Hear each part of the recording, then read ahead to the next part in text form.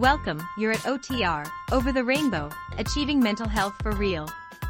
This show is about real people battling real mental issues, and experts with tips to help in the battle. If you want to know more, please check out my trailer. So, if you are serious about battling issues, stay tuned. Your host is Bob Adelman, and his notes about today's episode follows.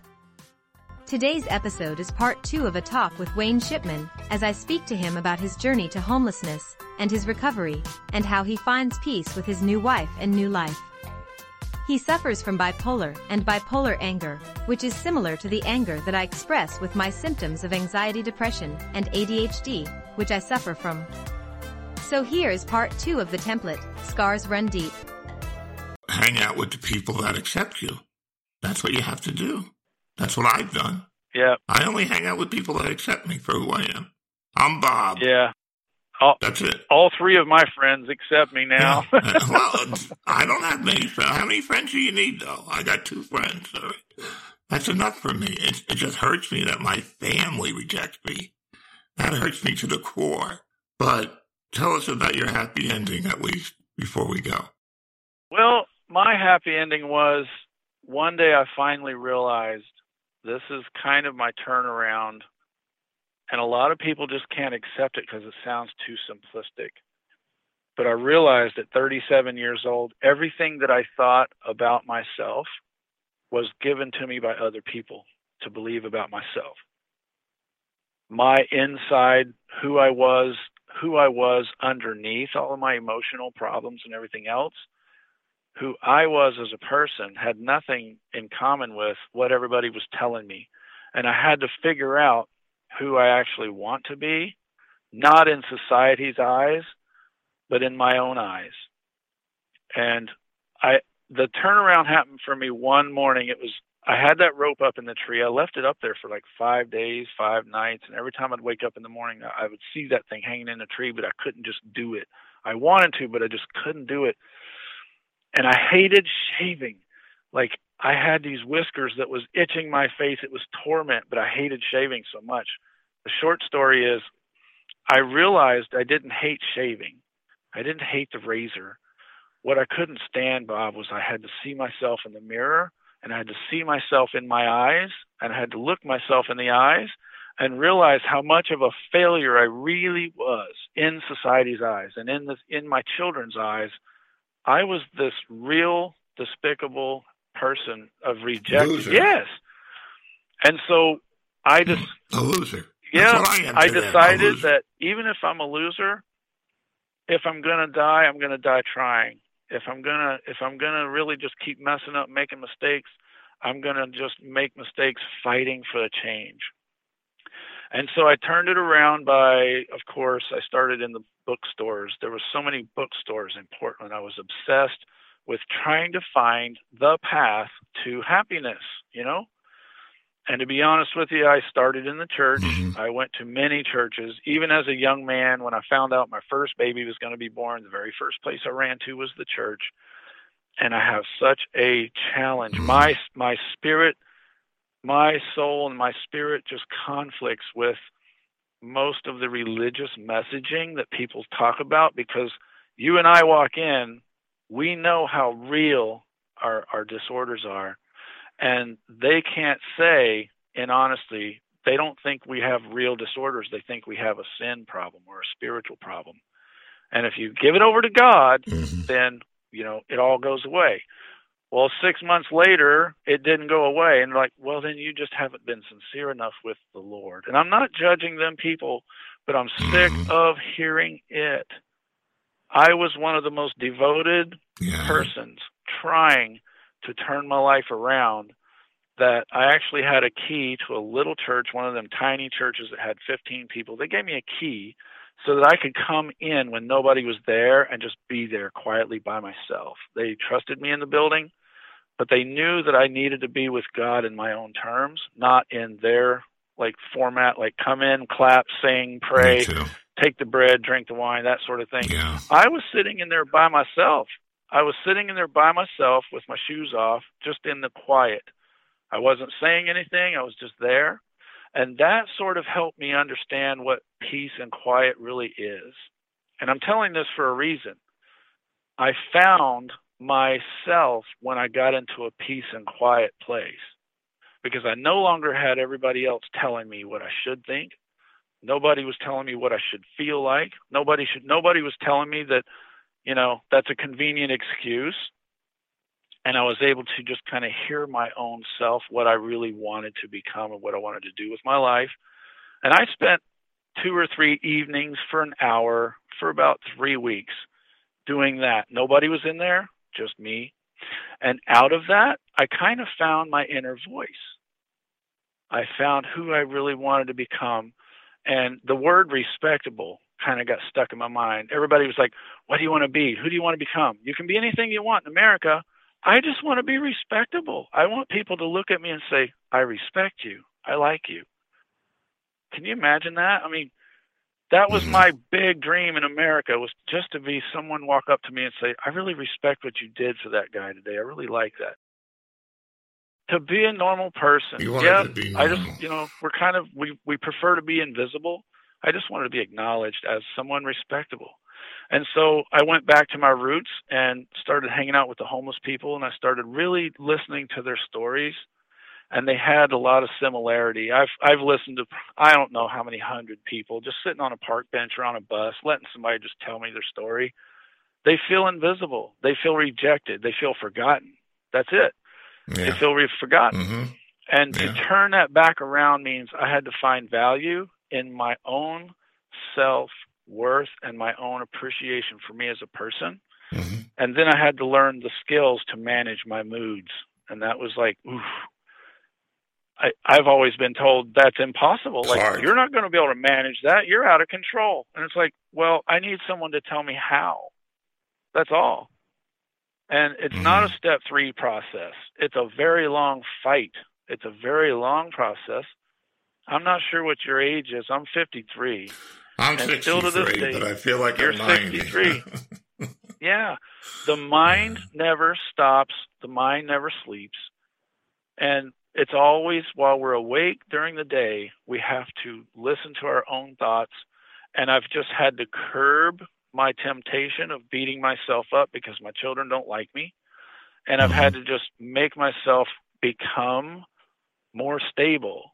I've had to learn skills to just learn how to be more stable as a person. So I'm a semi-truck driver now, and that's just kind of a longer story. But I ended up going through truck driver training school and getting out here in the real world. And my story is far from over. I do not, I haven't walked away from the bipolar disorder and all of that. I've learned to manage myself, but these triggers are momentary impulsive triggers that happen. People cut me off. People follow each other at 80 miles an hour. These people are tailgating each other with road rage. And they fly past me, and it makes me jerk to the right or jerk to the left, and I almost ran somebody off the road, or I hit my brakes a little too hard, and I almost turned my truck over. I almost get killed because somebody else is acting stupid. Then my brain starts the bipolar thing, and then 5 minutes later I stop to get fuel, and some guy walks by and just kind of looks at me. He doesn't mean anything, but he looks at me, and I'm standing there with my fist clenched like, what are you looking at? What are you looking at? And that's the bipolar anger. And I have to realize the symptoms. I have to sense when it's happening, and I have to force myself to just keep calm.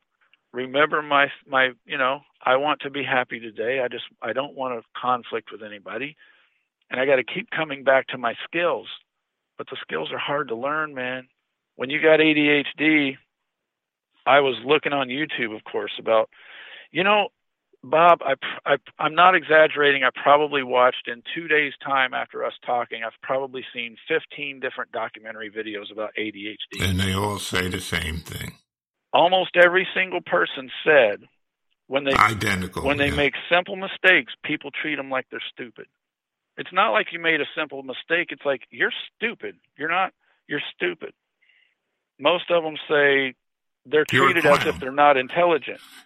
They're treated and disrespected and treated as a clown. My last job, the guy actually called me a clown. He goes, "Yeah, you're a Bob the clown. Bob the clown is coming." Because I have a sense of humor and I'm open No, you can't have that. You have to have a fake persona all the time. You have to be somebody else all the time. That's what our society wants from us. And that's why we're fucked up. You know, America is number 3 in mental illness. Number 3. Number in 3. mental illness. Yeah. And it's not stopping. I mean, I listen to the other podcasts, and they're not doing anything. I mean, they're just talking. I mean, we have to get together. We got to get together as a group and fight this thing. We're being oppressed as a group of ADHDers. We are oppressed. There's no other way to put it. And we have to do something about it. Not violent, of course, but we have to do something about it. I don't know what it is, but the conscience of America has to change. They have to accept us. Because guess what? We're the inventors. We're the people that go outside the box and invent things, like a bulb and a TV set. Yeah. And we just get pushed around like we're garbage. And Einstein had it. I remember you said, in particular, you grew up in a family of really intelligent people, like your mom, your dad, your brother. Yes. They were all just like pretty smart. They were pretty on the go. And you were the one that was kind of clumsy and had a hard time. And they made you feel stupid, like even in public. They were just like, don't mind him. He's just dumb. He's just stupid. And I couldn't talk on the table. I wasn't allowed to talk. And I developed the talking problem. I was like, every time I talked, I was afraid somebody was going to cut me off. To this day, I'm afraid people will cut me off. And when I do talk, sometimes it doesn't come out right. But they had no patience for me. I was, the youngest, and he doesn't know anything. I remember one time I was trying to help my brother he was putting in a light, and he was doing something wrong. And I told him, and he exploded. He's like, you don't know anything. I don't tell me what to do. I'm doing it myself. Stay out of it. Yeah. And he'll just randomly go, Bob, do this. Go and take that calendar off the wall. I'm like, who are you? Yeah. Who are you to tell me to take the calendar off the wall? The problem is, I need to stand up to them when they do that. And it's so hard to stand up to people like that. It's difficult. Yeah.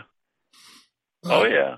Well, you said you're 63 years old now, and that's what was happening to you as a boy at the dinner table.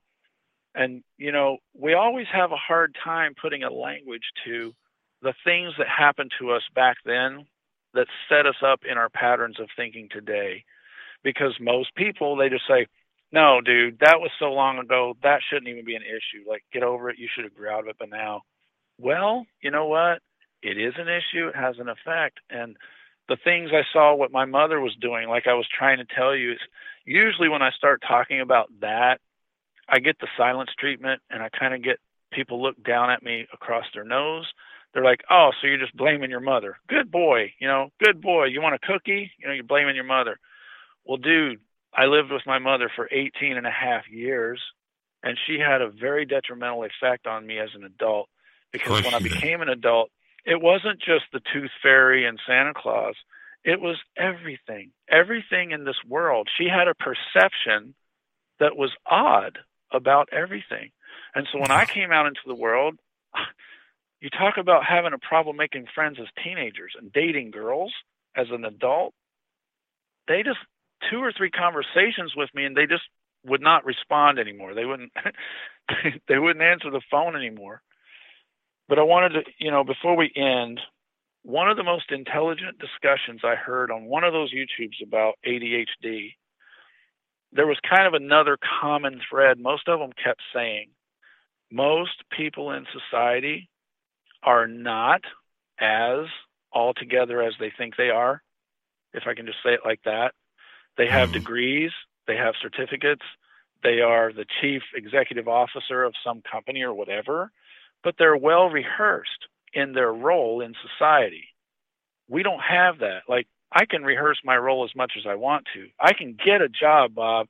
I can go out tomorrow, put out applications, and out of 5 applications, I'll get 2 calls. And out of that, I will probably get a job. But within a week or 2 weeks, I'll have a hard time because my subtle personality differences start coming up, and people think I'm weird. They want to talk about it because they're like, "You're odd. You're not normal." You're a weird man with a weird crowd. That's what the guy I talk about all the time, NF, he's a rapper, and everybody makes fun of me because he has so many good words in his song.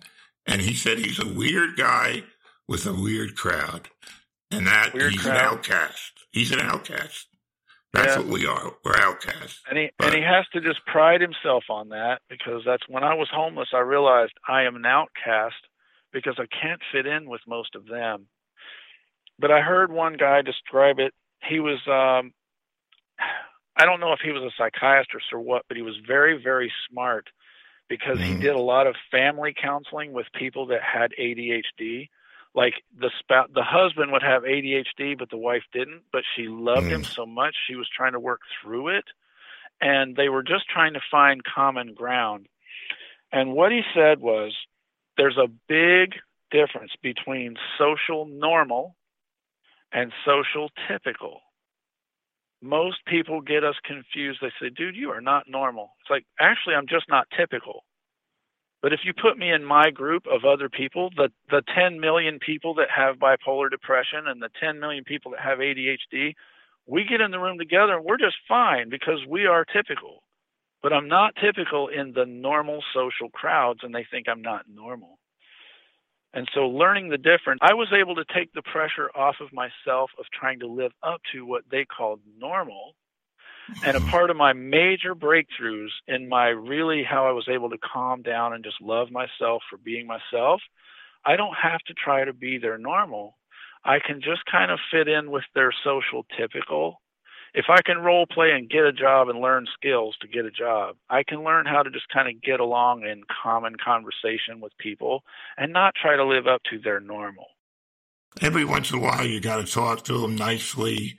You don't want to be a weirdo as far as talking.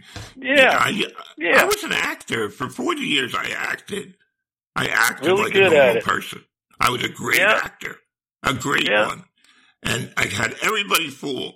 Until I got the dementia kind of rolled in a little bit. Not bad, but combine that with ADHD, my short-term memory was shot.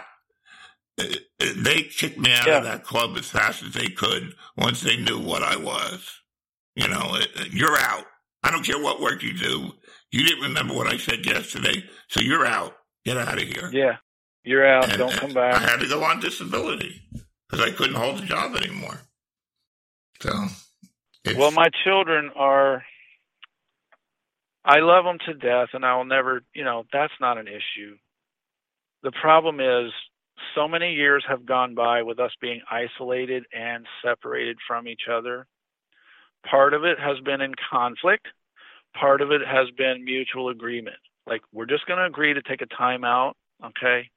And when we come back together, my mistake was I thought, when we took a time out and I worked on myself, they would see the changes in me and give me acknowledge. They would give me credit for some changes I made. But actually, they hold on to, what they remember from the past. Right. Yes. Mm-hmm. And they will poke and push buttons and prod and test me and say, and now see there? And the biggest thing, if we ever never speak again and you guys never hear from me again, the most unfair thing that our loved ones do to us, they think they have the right to say whatever's on their mind. They can yell and hang up the phone. But I don't even really have a chance. Even if I'm calm and I use intelligent language, if I say anything that disagrees with them, they are so offended, they will just block me and ghost me. Yeah. No explanation. It's I don't get an explanation. Yeah, no. I don't get an explanation. It's just like all of a sudden the Facebook Messenger returns it and says unable to be delivered, or, not receiving messages at this time. It's like, really? I didn't even yell. I didn't cuss. I didn't say anything. I just told them how I feel. They asked me my opinion. I told them how I feel. Now I'm ghosted. Yeah. But you did eventually get remarried. Tell us a little bit about that before. Yeah, man.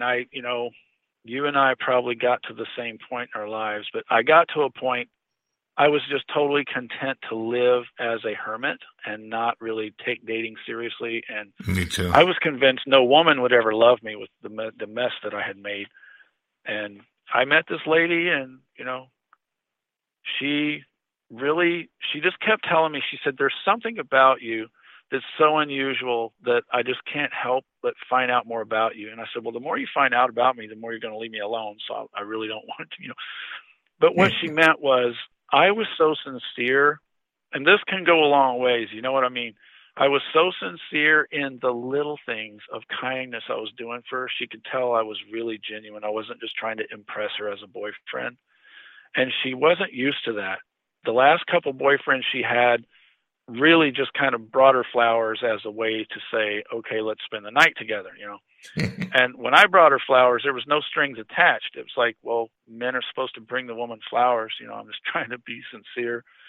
And to be honest, the one thing that really, really did it for her, she had a miscarriage years ago.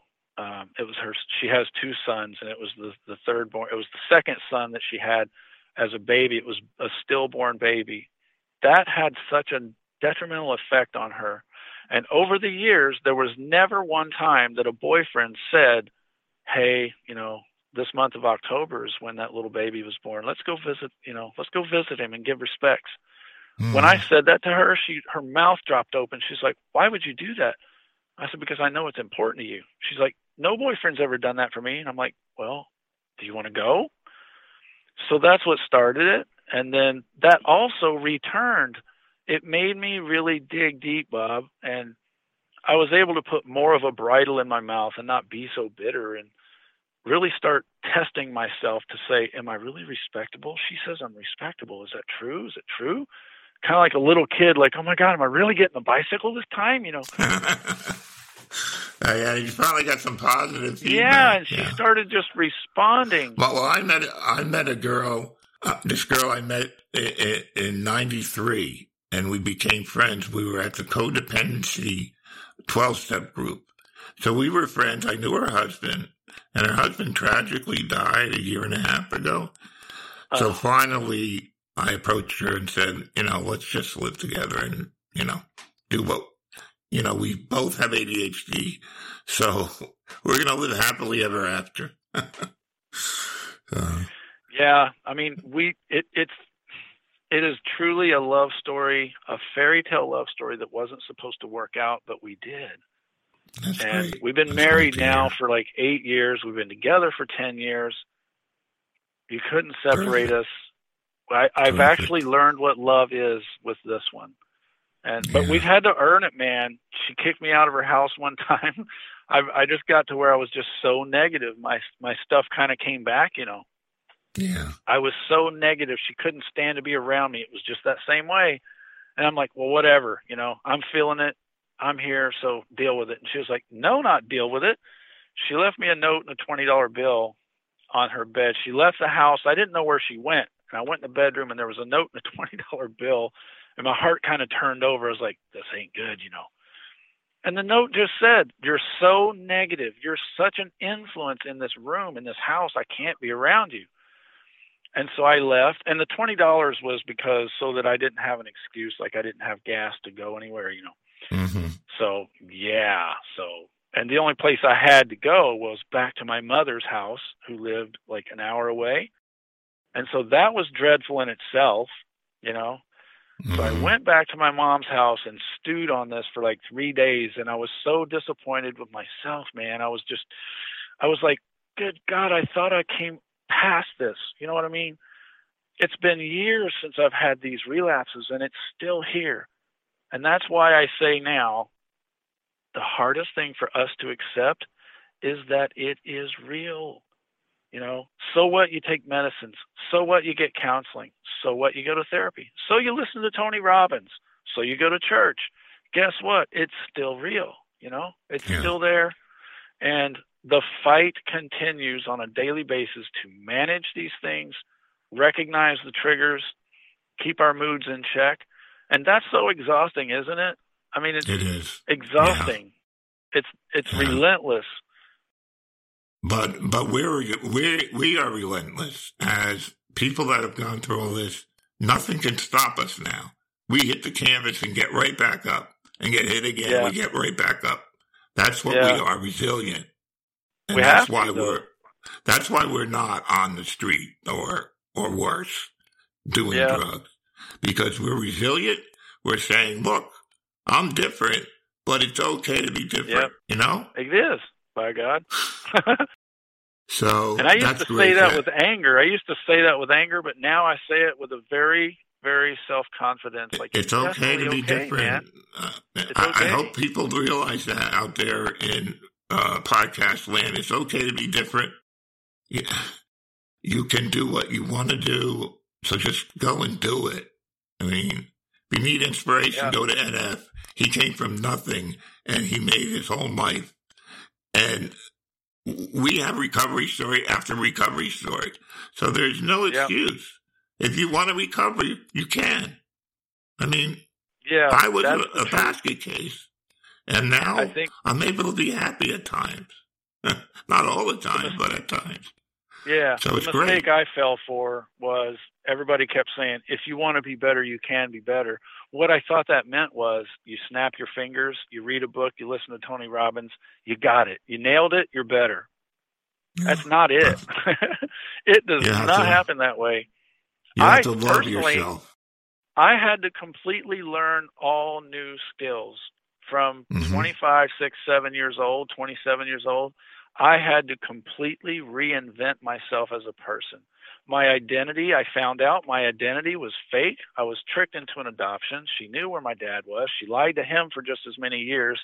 You know what I respect about him is he never would sign them damn papers. He never would, never. He knew it was wrong. She manipulated the court system and everything in order to pull it off.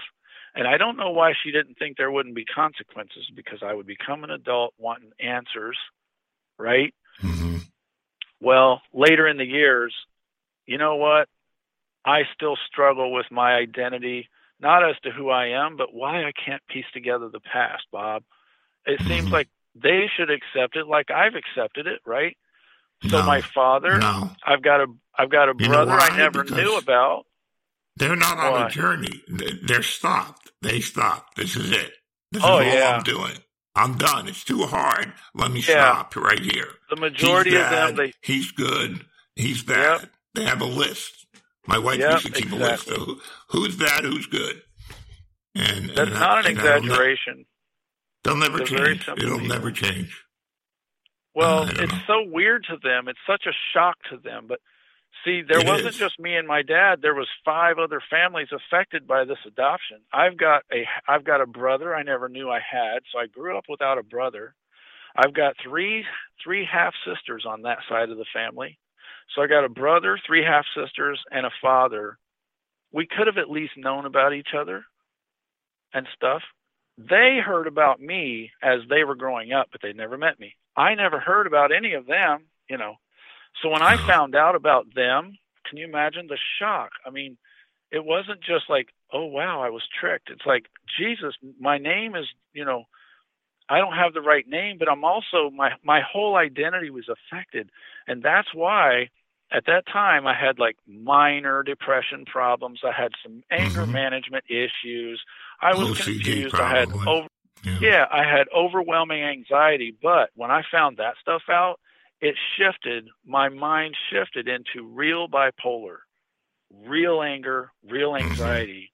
And from there, I've had to fight for it to get myself back to what we call, I don't call it normal anymore. I'm socially typical. No, there's no normal. I can fit in somewhere. Everybody's fucked. You know, everybody's fucked up. That's what you got to realize. But everybody I gotta go. It's.